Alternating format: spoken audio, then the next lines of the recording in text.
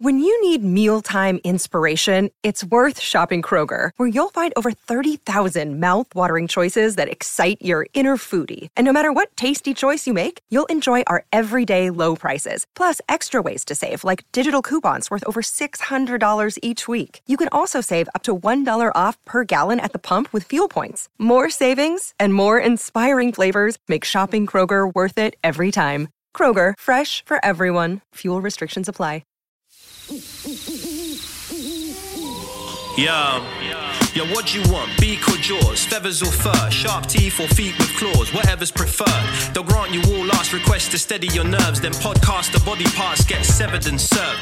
Bring your weak shit where the wolf and owl are. That ain't just a mistake, that's an awful howler. Both of them are known to pull up at your shows. Have the crowd witnessing a murder like they rolled in with a gang of crows. Fuck the censorship, let them see the whole thing. They stay dressed to kill, never sheep's clothing. Dark enough to turn the sun to the moon. You'll see nothing, all you hear's a huff a puff and a... Expect killings, red spilling and flesh ripping. Impressive in it, the death bringing his head spinning. Just kidding, every word in this song's about two grown men dressed up as a bird and a dog. Welcome to the Wolf and Owl podcast. Hope you're well. I'm Ramesh Ranganathan, the Owl, and I am joined I'm Tom Davis, and I'd be the wolf. Yeah, boy. What was that?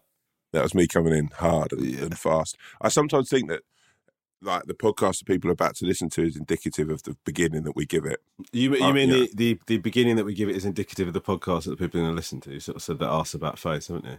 Yeah, I mean, either way, mate, it feels like you're dangling your bollocks there trying to be tough. Big Johnny Sweets is in the fucking house, yeah. I've got. Listen, I'm going to say straight off the. Yeah. Do you know what I was about to say? I was about to get so sweary so early on. I've listened back to a couple of these, and the only time that Tom and I really listen to these is when we think we might have said something cancelable, really, because it's very difficult to listen back to it. And we swear quite a lot, don't we? Do we swear more than... Like, can I just say, and this is, right, is this because Lisa has started listening to this?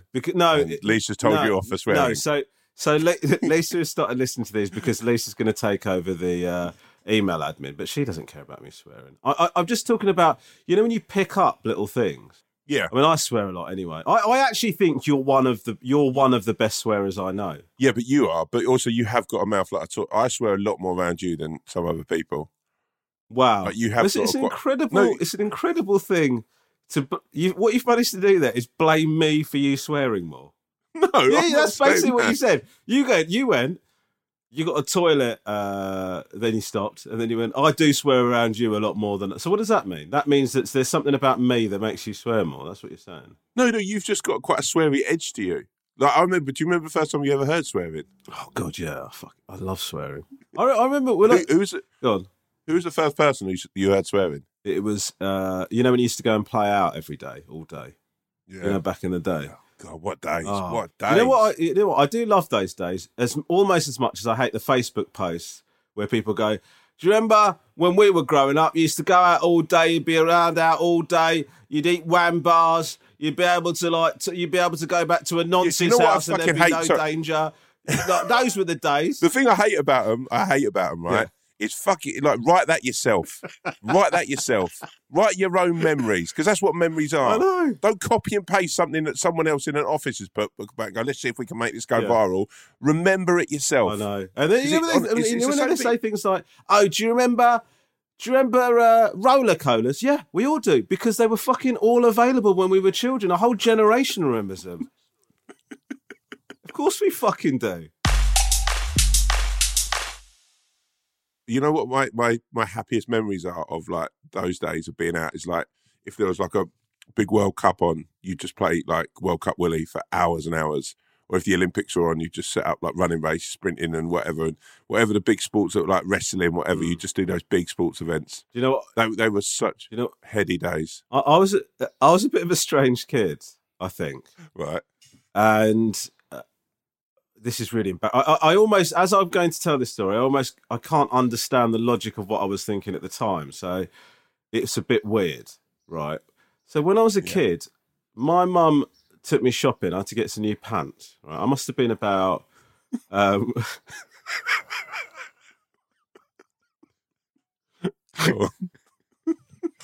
I love the fact, right?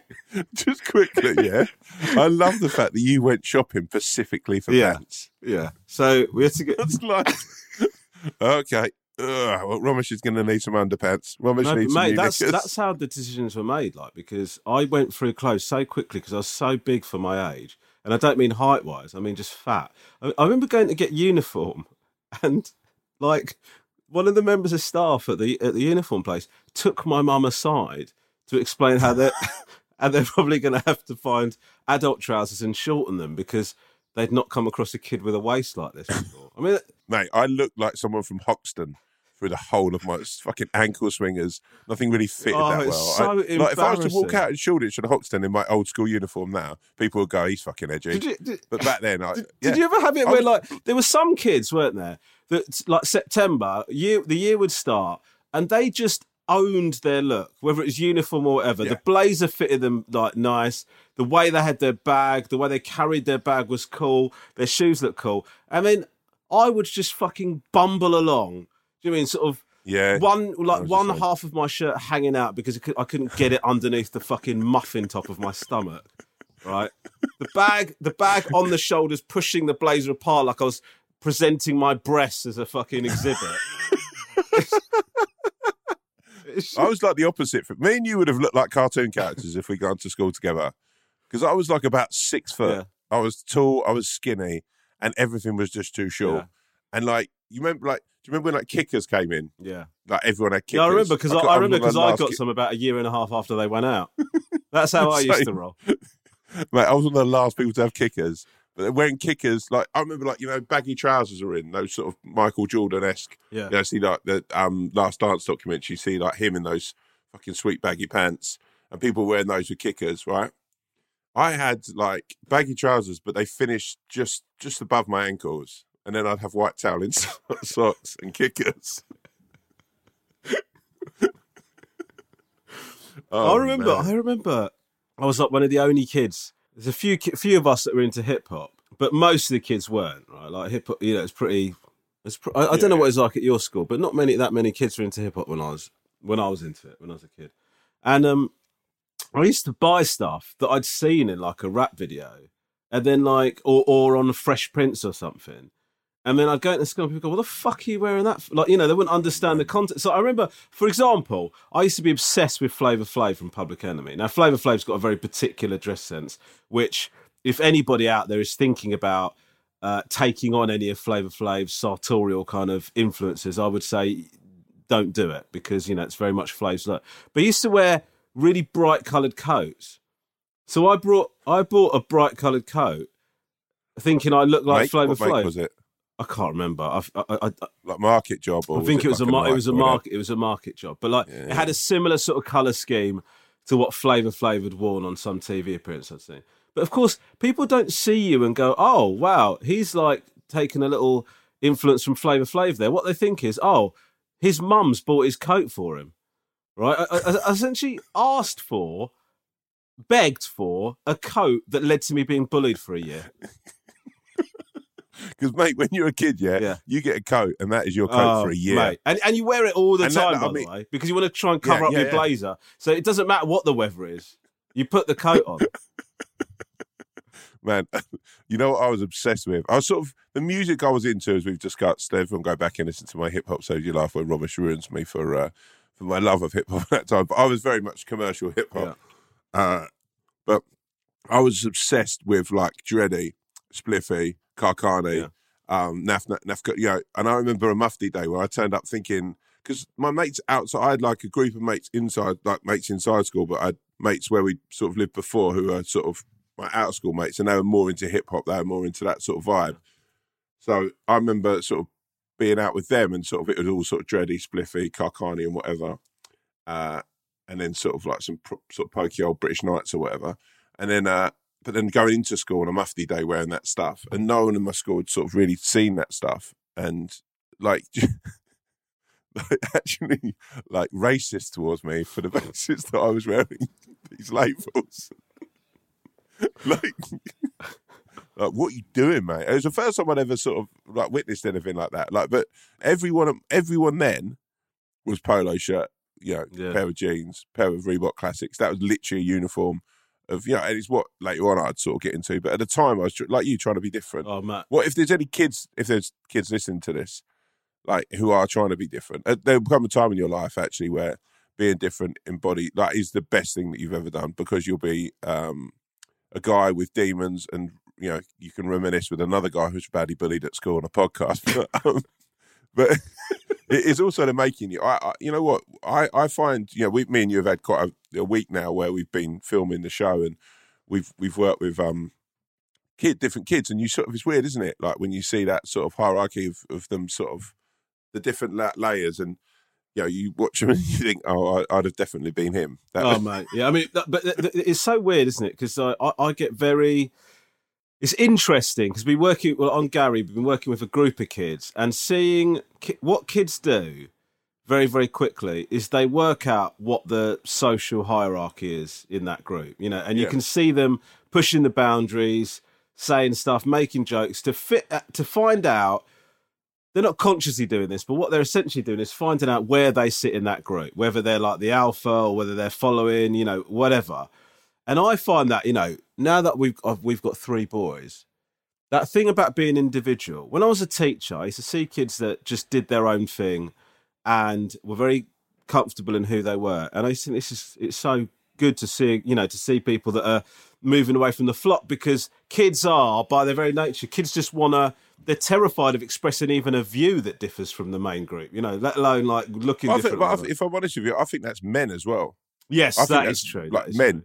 I think men as a whole, like having probably, I'd say, 70% of my life worked in a very like masculine workplaces, that I remember like, where even like, being 23, 24 and wearing something different to like a works do that wasn't sort of like, a Ralph shirt or a fucking Harrington with a pair of 501s and a pair of, whatever Patrick got, Reebok, daring to be wearing something a bit different and being absolutely fucking smashed to bits from it. Have I told you a story of when I saved up for the YSL jumper? No, go on. I think I must have been about 18, and like sort of I'd saved up for this. I wanted this YSL jumper. Do you remember them? They were like different colours, and they just had big YSL printed across the front, and I wore that to the Christmas do, and you wore a like shirt underneath, pair of jeans. Turned up at the Christmas do. I felt $1 million. I felt incredible. Yeah. And this guy, and I will name him, called Martin Elmond. I doubt he listens to this, and he came up to me and he said, "Do you know what YSL stands for?" And I was like, "What?" And he went, "You sad loser." And he sort of laughed, and then he went and told everyone in the pub what he'd said. So for the rest of the night, everyone was just going, "You sad loser. You sad loser." And it was just like, even now, my heart breaks. Do you know what? I feel so sorry for you, man. That is it's gutting. And also, it's just everybody there, there's probably a couple of people there that were thinking, "Oh, fuck, this guy's got this fucking YSL jumper," right? They're like pissed off because you got like the hot thing. Yeah. Yeah. And then as soon as they get an opportunity to rinse it, they do. But listen, but mate, at least you're wearing something decent. So my mum. So my mum and I go to buy pants, right? Now up to this point, I'd been wearing briefs, like tidy whities. Yeah, whities. But sort of cartoon ones. Like I think. Right, because I only know adult Rom, right? I only know adult Rom. I just pictured you now getting ready to go to work in a pair of Postman Pat knickers. Anyway, so the point is, I'd been wearing briefs up to that point, like Y fronts or whatever.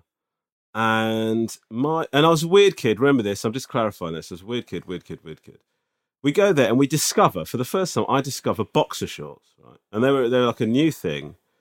I hadn't been aware of them before. And I thought, this is amazing. This is underwear that's like shorts, right? This is the kind of thought process I went through. And I went, Mummy, please can we get boxer shorts instead of briefs? And Mum said, "I don't know, darling. I don't know if that's... feels like everything will be hanging." She used to talk quite frankly like that. And I said, "So no, I really want boxer shorts." So anyway, we get home. I don't know why. but for some reason, I love these boxer shorts so much that I went out to play that day.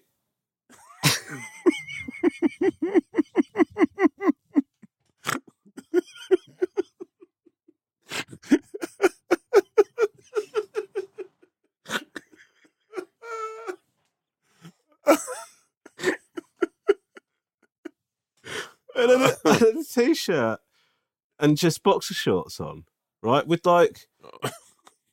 Did you have anything under the boxer shorts? Or was it? Oh, Jesus. And the other kids are going, do you not want to wear something over? Do you know those are underwear? I just kept going, no, yeah, I know, but I just like them. I just want to...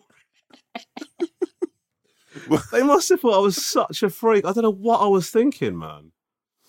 So bad. Did you only do it once? I only did it once, yeah. Because once you do that once, you get anaesthetised from doing that ever again, man. Do you know what I mean? Like, yeah. That was a bad look. That was a bad look. It is that weird thing of like when you start like going from like sort of juniors to secondary school. It's such a like. Because I didn't get the memo when people pass it around to say, oh, by the way, all boys have stopped playing with toys now. I didn't get that memo. God, so what happened? So, yeah, you know that thing where you sort of, in the canteen at secondary school, everyone's kind of vibing and being, whatever, like sort of, people have changed over that summer, right? Yeah. People do change. Like, it's almost like for girls and guys. I mean, I talk sort of like from, what my little group of mates was like, but everyone sort of seemed to grow up. And I remember like sort of it being like my birthday and whatever, and I got like, it was like Ninja Turtles would have been the thing that we'd had, right? That's sort of the last bastion of toys that came our way. And I remember thinking I was really cool because I'd sort of got, quite a few of them. And like, you're in a new form and I was in the bottom form of everything, sort of making new friends and then sort of like being like, yeah, come back to mine if you want, like, one day this week, and we're just like, I've got all the new Ninja Turtles. And I remember the kids that I was chatting to trying to be really cool and like just sort of give me a little bit of a look and sort of not really registering it because I was quite a naive kid in that way. Yeah. And then probably about an hour and a half later, it's sort of like another kid coming up to me and going, is it true you still play with toys? Oh, and no. being like, yeah, no, I've got all the ninja, and not even know what that was. God, and you walked, and then you carry on walking into it.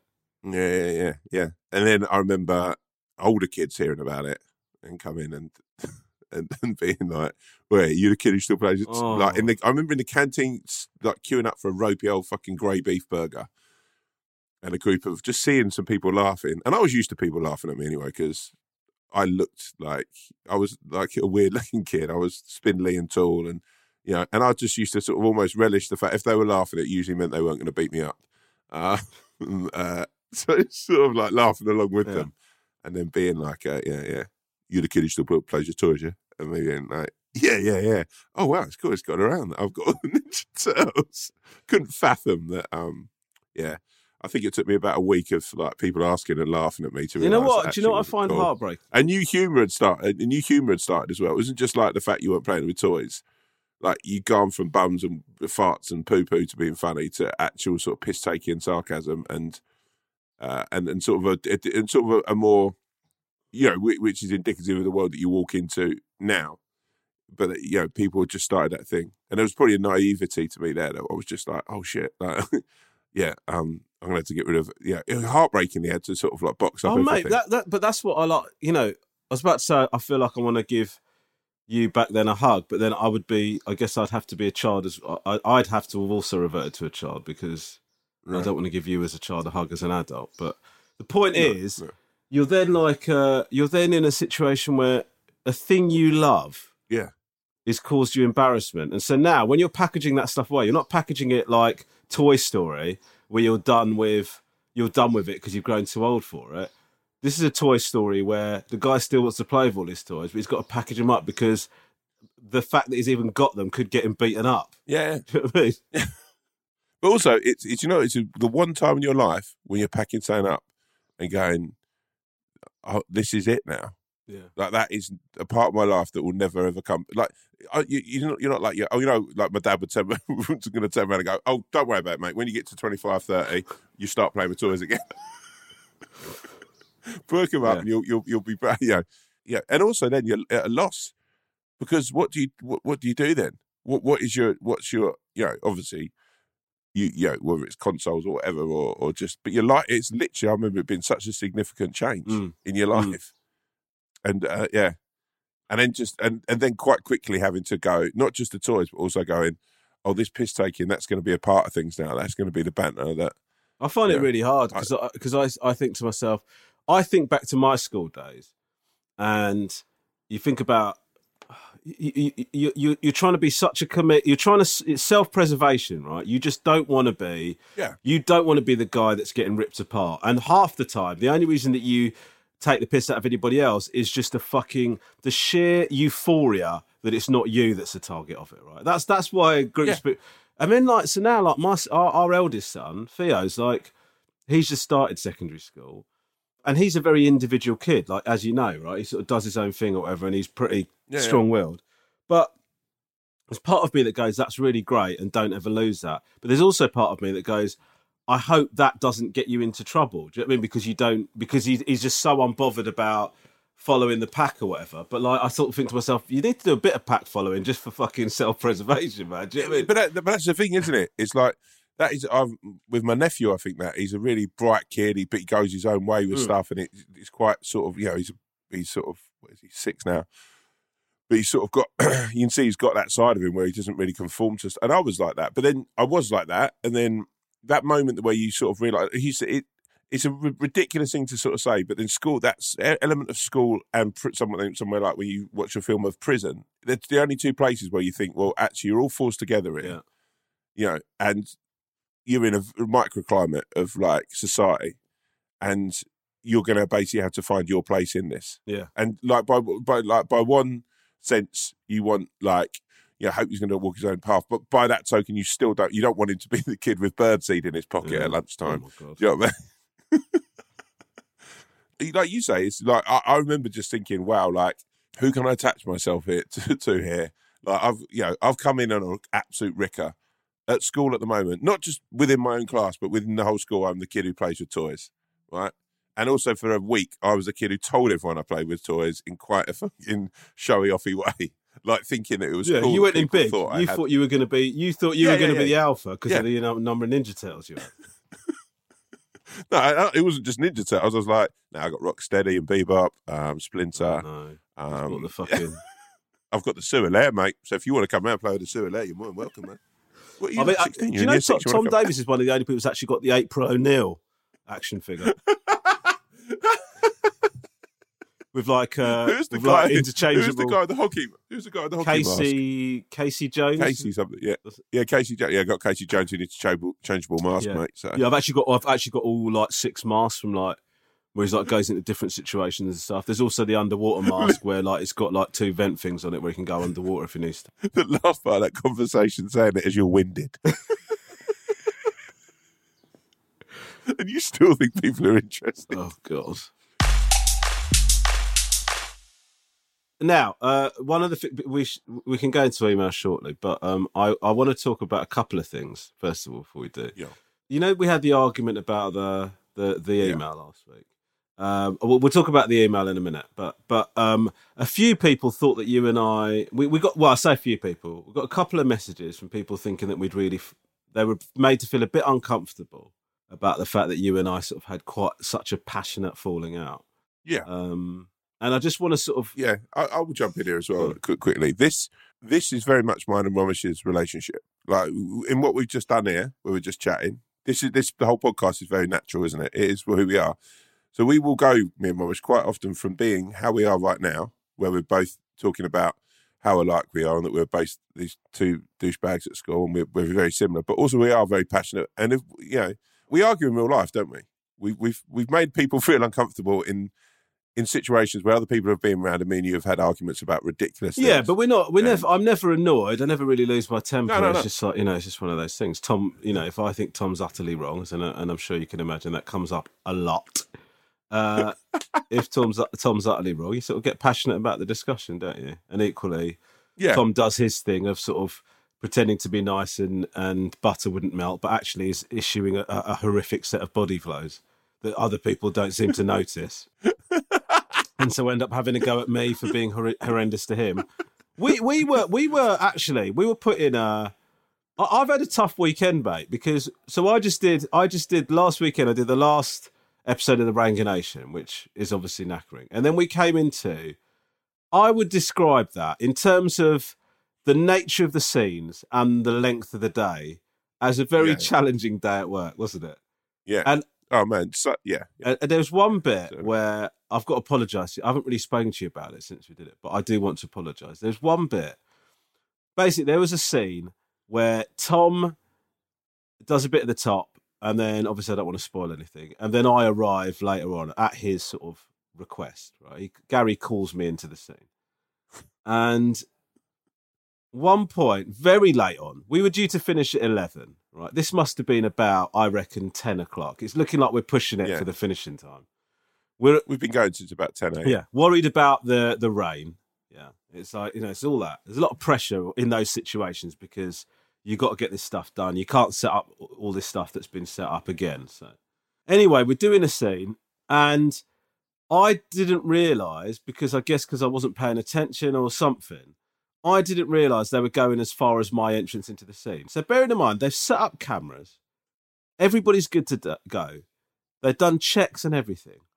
The scene starts.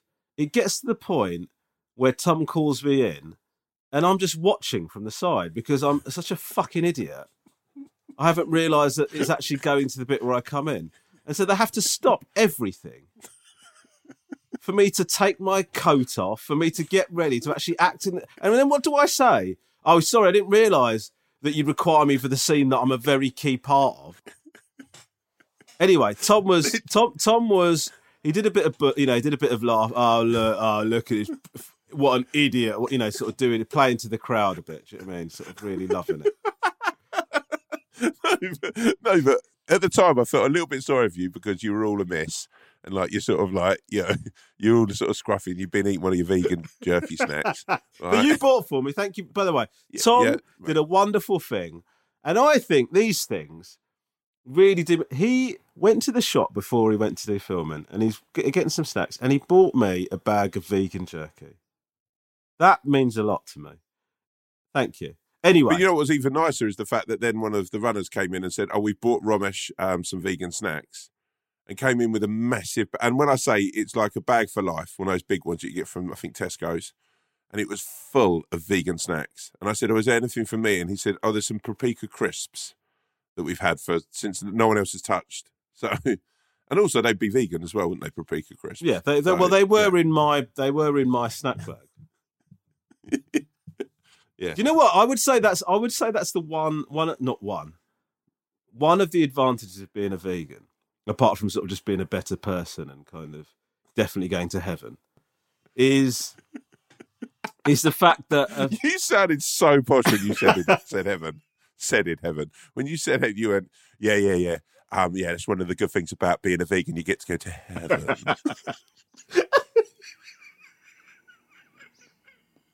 like you think someone's listening now. God? Ooh, did he say heaven? Well, you're not here because you're a vegan, but every time you talked of this place, you spoke of it well. Yeah. You always enunciated when you spoke of the heavens. Well done. I would say, but I know we don't want to get into this, but if I was to get into heaven, the bar must be so low. Do you not think that? Yeah. I mean, do you think you deserve to go to heaven? If I'm honest with you, I think purgatory will be better anyway. Sort of middle ground, and I quite like that because you're not. I can't believe we're talking about this, but you're not getting a hot poker up the arse every day. But at the same time, it's not sanctimonious. Do you know what I mean? I think a lot of people that we know and love are going to be in purgatory. I think, look, when you look at the bar it is to get into heaven, I think, and also, then you look at the people who are actually going to be there. Cliff Richard will probably be there, maybe. You think so? I mean, I don't want to speak it all, Cliff. I'm not too sure how many. But he's the first person when I think of heaven that's probably going to be. I don't want to have a legal about, action against this podcast because somebody's upset that we said that they're not going to go to heaven or whatever. No. Right. Yeah, but Cliff Richard, come on, he did Mistletoe and Wine, and yeah, he's done a lot. He loves of good children songs, singing Christian rhymes, so he is definitely going to go to heaven. Yeah, and I think there's an ilk of person who'll probably get there, and I think there's an ilk but I think there's just a lot of middle ground people who won't. A lot of people I think who might think they'll get. Look, this is what we've basically been talking. Set your sights low. If you get to purgatory, that's great. We'll see you there. If you do end up if you do get to heaven, wow, fucking hell, you smashed it. But also, you've probably not made your most of the time that you've had here. No. You know what I mean? Yeah. It's like I think like Richard Harris is one of my heroes. He'll definitely be in purgatory. What do you think the score is when you get to purgatory and stuff as well? Do you think you'll be in a generational sort of? Do you think everyone mixes, or do you think? Well, it's a good question. First of all, I would say I've not given purgatory anywhere near the level of thought that I have done as to what hell and heaven might be. But start thinking about purgatory because I don't want to hurt you here, but I do think you'll probably be at purgatory. Okay, thank you. And also, but I think purgatory will just be like a strip in one of. But what is purgatory? Is purgatory? Do you spend forever in purgatory, or do you spend however you do a shift? You have to build up. You have to build up points, don't you? And then eventually, you build up like tokens and points to then get into heaven. Or if you get to purgatory and you're a complete arsehole, someone turns around and says, "Look, there's nothing else for it. We give you a chance. You're going to have to go to hell." But if you go to purgatory, I think you could probably spend infinity, but in purgatory, if you walk the line. But I mean, I think also by that token, I think you could probably get loads of points and stuff, get to heaven, and if you don't like it, just be a dickhead in heaven, and then they'll send you back to purgatory. Did I ever tell you when Cliff Richard came to my school? Oh my God! Does this story lead to us in a court case against Cliff Richard? No. All right. No. He came to our school, right? And we had an RE teacher called Mr. Sills. Yeah. And he had spent a long nice guy, actually. Okay. He was one of the only few teachers who actually liked me. But he spent quite a lot of time getting Cliff Richard to come to our school and sort of just perform and just sort of, and he'd written to him and whatever back in the days when you had to write letters. Anyway, he gets him to come and it's this is, by the way, this is that's for him, isn't it? Yeah, that's for him. No kids are going, I hope Cliff Richard come back again. But I used to know all the words to a lot of these Christmas songs. I mean, I've got quite a few of these sort of stories. But anyway, we did one time where it was all the worst kids in the school had to at Christmas do a choir of singing Mistletoe and Wine, which was literally the worst thing I'd ever seen in my life. It was like butchered the song. But anyway, so he's like complained to get Cliff there with this massive thing. You taught at this school. It was an absolute shithole of a school. It was awful. Anyway, Cliff is Mr. Sills stands on stage and he's like, boys and girls, I'm so honoured. And I know you're all so excited to say hello to one of the musical greats of our time. Does he speak? Oh my God! Put your hands together for Cliff Richard, and Cliff Richard comes walking on stage, and he goes, "Hello, boys and girls." And then one of the older kids at the back just shouted out, "Richard, you wank!"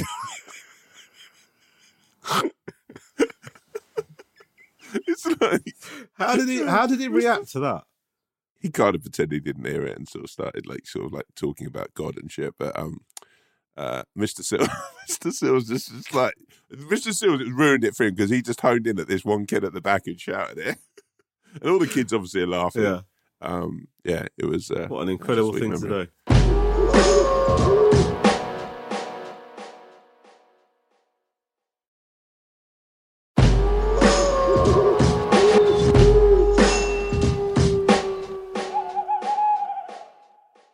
No, look, Tom, we've got to get to emails here, mate. Yeah. So, sorry, man, we twisted off. But yeah, so look, the argument last week, it was quite intense.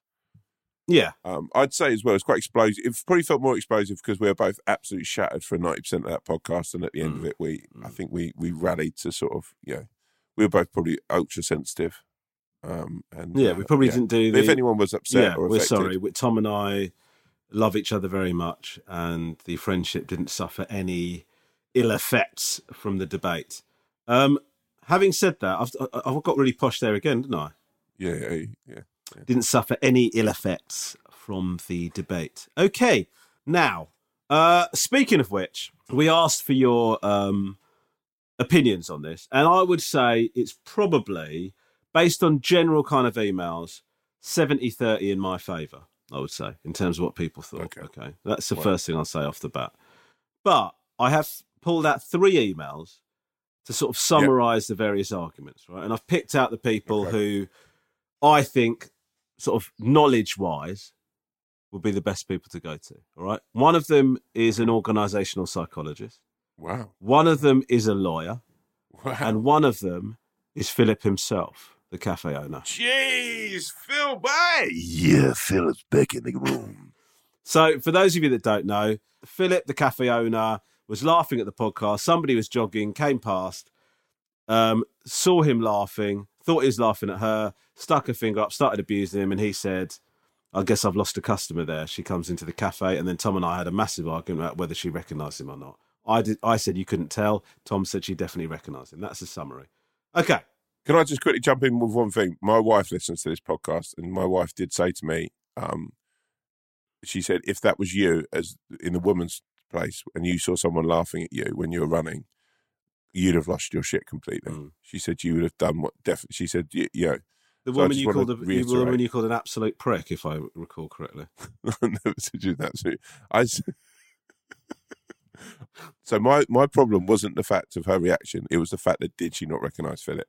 That was the whole thing. Philip, she looked at Philip's face, like, you know, and I completely empathise with her for the fact that she thought, you know, but when she saw Philip's face, I still to this day think she knows Phil from the calf. Okay. So that's okay. So I'm going to let you do it now. So this comes from Daniel Umphrey. And he says, hey lads, great pod. As an organisational psychologist, I work every single day with teams and leaders. In almost every case, my role is to untangle people's misaligned beliefs and misplaced assumptions. These often are the reason why the onset of destructive conflict occurs and potentially why you two had your little verbal dust-up. As I get into the second paragraph, I see Tom smashing a shit ton of granola and yoghurt into his face. But in this case, I'd argue Rom is slightly more at fault than Tom. Why? Despite Rom brilliantly unpicking Tom's assumptions, 75 to 80% chance she knew who he was, she goes in the cafe every day and so on and so forth, Rom has used his own body image issues as a mechanism to assume that she too has body image issues. Assuming she's nervous about it is equally not factual. There are so many other plausible reasons why she reacted the way she did. Therefore, arguably, Rom knowing about Tom's assumptions and then going into a whole appraisal of his own assumptions of her body image is actually more dangerous, in my humble opinion. The game we're playing here is the game of confirmation bias, using only your beliefs to form everyone's truth of the story and only observing things that only support your hypothesis. I hope I haven't been too unkind. Keep up the great work. There you go. So I'm going to take away from that because obviously there's a lot of... Well, I think I've got a good idea what you're going to take away from it. Go on. No, but he was saying that I'm more of a... I can look at things probably more clearly than you. He's not said that. Make it all about you. He's not said that. You've inferred that. You've inferred that from what he said, but he hasn't said that. Yeah, but he said you've done a shit ton of inferring last week. He said that basically you're the king of inferring, and I'm just like fucking scurrying around your feet doing a little bit of it, like a little. No, but yeah, go on. He was basically saying I was right. He was saying it's more likely, right? And actually, he said for all of the criticising I did of your assumptions, I was actually making some assumptions myself. So, you know, as often is the way with these arguments, what you are angry with other people for doing, if you actually take a long, hard look at yourself, it might be you're angry at yourself for doing the very same thing. Yeah. And we will be getting that printed onto T-shirts when our new merch comes out. Okay, so that's Daniel. Now, we got another email from Toby the lawyer, Toby Cummings. Here we go. As a lawyer, listening to the arguments raised by both Tom and Rom on episode 15 regarding the facts of Philip's email, I couldn't resist the urge to write in. I'm a regular listener and would like to thank you for giving my 12-year-old eldest son a thorough introduction to rapid-fire swearing. So, facts as presented. Lady jogging saw him laughing. Philip believes that he assumed at her. Oh, no. This doesn't really back me up when this sentence doesn't make sense. Gave him the middle finger and cursed non-stop while the lights were red. We don't know how long this was, and later there's a claim that she stares and was staring at him, but that's not set out in the facts. Only when proceeding, once the lights changed, did he notice it was a customer, suggesting they were either distant before the lights changed or that their views of each other were imperfect. Those were the facts. Everything else is assumed or inferred. Tom asserts that Phil is a good guy based on his email. We don't know if he prefers Phil to Philip at this stage, by the way. That if she's a customer and recognises him, she's out of order. He then asserts that she knows Phil twice. Tom assumes it's a small provincial town as well as the contents of her coffee order. Right. That's my favourite Romesh line. Romesh states that we do not know whether or not the lady knows or recognises Philip. Rom conceded there is a chance she recognised him. There is a dispute about the percentage chance of that being the case. Tom goes on to vehemently assert that she's out of order because she knows Philip, but that he feels sorry for her and can empathise with her because she might be body shamed. On the facts, verdict is 100% Team Rom. 100%. Sorry, Tom. You might be somehow right about the circumstances, but you're definitely wrong in your assessments that she A, recognised him, and B, knew him to be the owner of the cafe. We simply cannot know that from the facts given. I therefore also blame Philip for this debacle. Keep up the good work, gents. Now, thank you, by the way, for your very detailed email there, Toby. Yeah. What I would say is, thank you so much for presenting that. I do think here, what's becoming clear is we're both in the wrong here, aren't we? I will just say this. We are a pair of idiots who've been asked to evaluate a situation. If you ask for a fucking idiot's response to saying, that's exactly what you'll get. Right? If you ask for an idiot's response to something that's happened in your life, who's the idiot? Is it the idiot you've asked or the idiot who asked the idiot? But I will say this. I think we need to, let's hear from Philip, and I think we can put this thing to bed. Okay. Right? I don't know what Philip, you've read the Philip email, I'm assuming. I sort of skimmed it because I wanted it to be a bit of a surprise for me as well, actually. Okay, cool. Okay. I'm slightly nervous about this. Let me just tell you what. I'm very nervous about it. No, but let me just tell you say something. this. Because even if we get this confirmed that she recognised him, you do know that still doesn't make you right. You know that, don't you? I don't think either of us are going to win in this situation. But if I'm honest with you, the one person I really hope wins in this is the customer and the customer you call the fucking arsehole, that one. No, no. I hope Philip and his customer can build some bridges from this. That's what I really hope. Here we go. You ready? Yeah, boy. Hello again, lads. Apologies for the heated debate between you two, but can't lie, I was quite chuffed to have caused it. To answer your question, yes, I do know the woman, and yes, by name. The reason we didn't... Wow. Why is that double gun... But just so you know, Tom did double gunfire there. Why is that double gun for you? Because he just fucking said your guess was correct. Fuck you, Toby Cummings. Fuck you. The reason we didn't recognise each other straight away was that when the traffic lights went green and I drove towards her... Okay, mate, calm down. That's when we clocked each other properly. Rom's point about her being self-conscious would have made sense if for the fact this woman is one of the few people who's clearly stayed active during lockdown and didn't drift in the other direction like myself. When I went home and told my wife what happened, she said, yes, we know her, and that our kids did after-school activities with hers before lockdown. She told me to explain myself to the woman next time she's in. When I told her Tom's shitgate story, she said she'd talk to her for me. Love the podcast, Phil. Wow. How do you feel, mate? I don't feel anything. This makes absolutely no difference. Would you... Mate, I'm not going to get into this again because, quite frankly, like, it feels like you've eaten a whole box of lemons. I've not even fucking had a sip of lemonade, mate, let alone eating a box of lemons. The fact of the matter, look, first of all, Phil, I know you're delighted to have caused this debate, right? But you're the prick here, all right, Phil? You've not given us the requisite detail. I'm only joking, Phil. You're not a prick. We're actually delighted you've given us some content. Phil, can I just say thank you? Because I just thought it was a customer and client relationship, but your friends outside Tom, work as well. Accidentally, we found that out. You were still assuming all of that. Romesh. We've been friends a long time, right?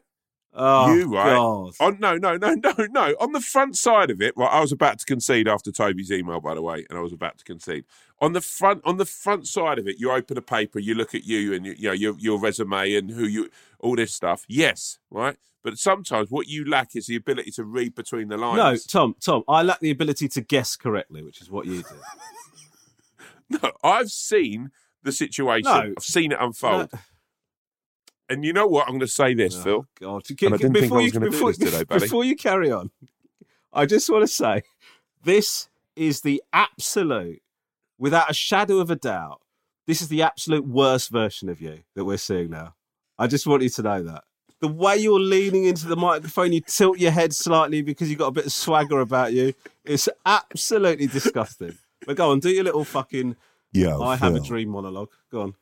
Yo, Phil, man. Yeah, bro. I want to extend an olive branch to you and the said lady. So when this is over and we're allowed to eat in your sweet, merry coffee shop again, me and Ramesh will come and we will buy the said lady a coffee. We'll buy you a coffee and maybe some muffins, and we can all just sit down together, the four of us, and put this thing to bed. And Phil, thank you. First of all, that was as rank as I thought it might be. Secondly, why do you keep offering to meet up with people? Because I guess I'm a bit lonely. Yeah, but look, the truth is, we aren't going to go to this coffee shop. Yeah, no, well, I'll go to that coffee shop. No, but you won't, because I know that you... Right, Phil, no. can you please, Phil, tell us where the coffee shop is? We won't disclose that information. What, unless you want us to, we'll do an advert for it. What if he says it's in Nottingham? Or what if he says it's in Lake District? Beautiful. Look, Ramesh, these people have given us their time to listen to us. Yes, you're right. You're right. They've given us half an hour to write this email, so it's only right that we spend 7 hours driving to this cafe. You're absolutely right. By the way, Phil, this is no disrespect to you. If I was passing your cafe, of course I'd come in. And also, I'm hugely grateful to you for sending us this email. It's been great. I'm just saying, Tom's insistence, because what you're doing is you're creating enemies now, because Phil's going to... Who am I creating an enemy with? Tom, you're like one of the busiest people I know, right? You are not... If this cafe is far away, you are not going to have the time to go to this cafe. And then... let me just say this. Hold on. You're making a promise now that you might not be able to keep. And then Phil will be like, oh, when you come in. And by the way, you're not the one that sifts through this. I'm going to be the one that's fucking spending hours going through emails of pictures saying Romy's a sweet soul like, and a picture of fucking Harold Shipman that I've been getting all week. And getting these emails about, oh, Tom said that you two were going to come and meet me. What's going on with that? Right. I will endeavour, because there's some people, right, what we need to do is put a list together, and maybe that's something you can do like today or tomorrow. I'm not putting a list together of people I've got no intention of meeting, okay? If you want to do that, you go ahead. Guy in Ireland, we both promised to go and see him if we go to Ireland. Yeah, we did. Right, that's if we go to Ireland. Yeah. We've got Phil in the coffee shop. I think there's a couple of others. What I'm saying is, let's get our heads together and work out a way that we could potentially see some of these absolute guys, superstars that we've chatted to. Some real sweet souls. When I was about 18, 19, I worked at Sunglass Hut at Gatwick Airport. Right. And there was a group of lads that were quite hard, that sort of knocked about in Crawley. And they came into the shop. It was like my first few weeks there. And they asked to try on some sunglasses. And I knew this was going to be a problem because they were like a real dodgy lot. And when they left, there's a pair of Ray-Bans missing, right? Right. And I thought, now I've got myself into a situation where some people I know have stolen from this shop that have chosen to employ me. So it caused me a lot of anxiety, as a teenager. So I went looking for, so the next day I had a day off. I went looking for them. I built up some courage in myself to go and find these guys and just confront them about it, right? And I knew where one of them lived. I knocked on his door. I said to him, I need to speak to you about these sunglasses that were missing. And he said, it wasn't me, it's one of the other guys. I said, well, you need to take me to them right now. Like, I was shitting myself, but I wanted to get this sorted out, right? Because they put my job at risk. So anyway, it takes me along, fucking huge group of people I'm terrified of. And one of them goes, yeah, I stole the sunglasses, right? And I said to him, well, you're on camera. I said, you're going to get in shit. You need to fucking give me the sunglasses back. And he said to me, I've sold them on. He goes, can we not just offer to pay the shop for them or something? I said, well, if you want to buy them, I'm sure we can figure something out. And he goes, what about if you and me go halves? That is how I felt when he suggested to me that you and me put our heads together to put this list together.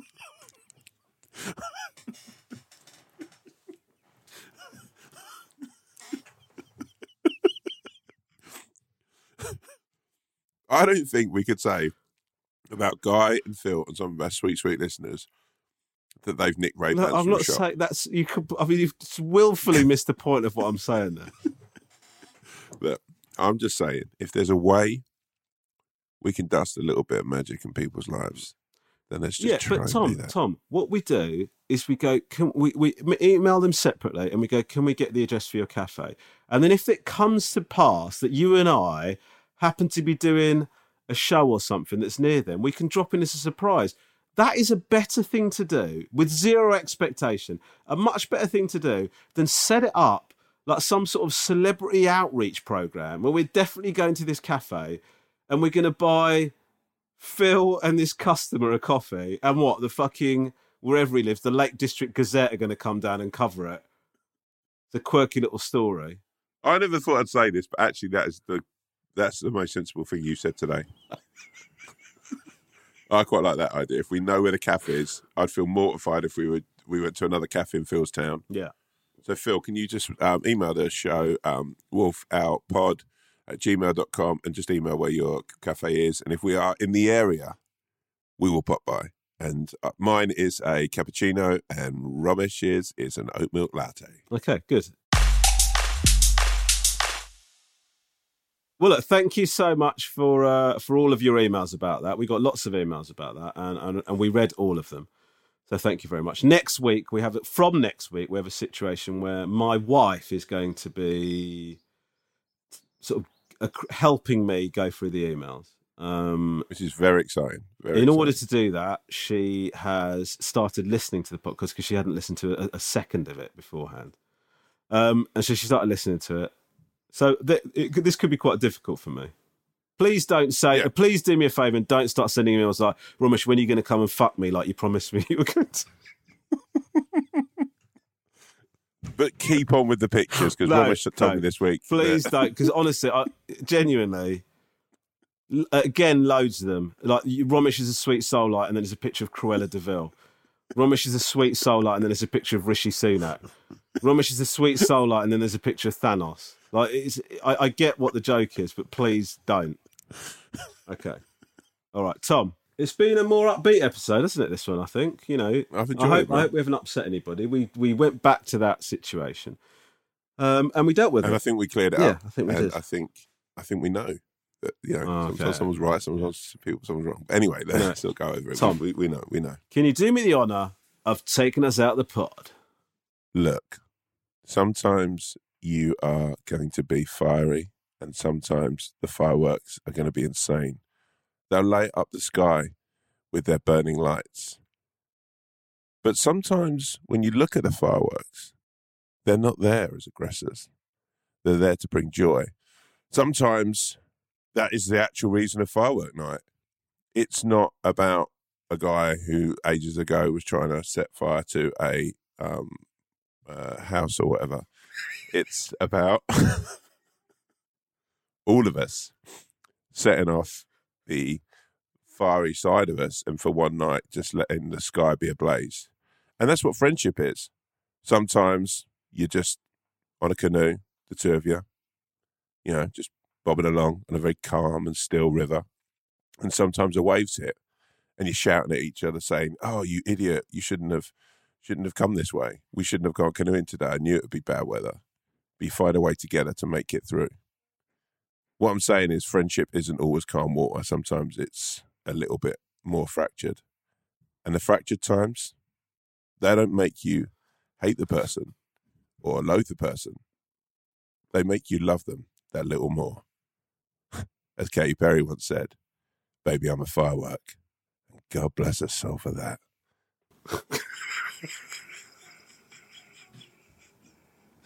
It felt like you were struggling for an ending, but you found it. You pulled a fucking delightful one right out your arse at the last second. I've got to say, I was lost at sea a little bit there, but that's a little bit of word for advice. Look at all of the work of Katy Perry and all the work of Pink if you're looking for an ending to any speech. I'm going to just say something before we end this podcast. Yeah. Katy Perry's Firework, all right? What a song to put on when you want a lift, man. Like, I think, I know that that's what that song's about, but I defy anybody to put that song on and not feel a little bit better about things afterwards. Do you know what I do? Sometimes, like Friday with me and you acting together, and I knew I had to bring something big. I knew that I was tired and I was a little bit down, if I'm honest with you. I put on Wrecking Ball, and everything was okay again. You sort of being uplifted by Wrecking Ball is an image that I'm going to treasure for a long, long time. Well, look, with that, thank you so much for listening to the podcast. James Torrance, can you take us out with a little bit of firework? We'll see you next time. This has been The Wolf and the Owl. Take care.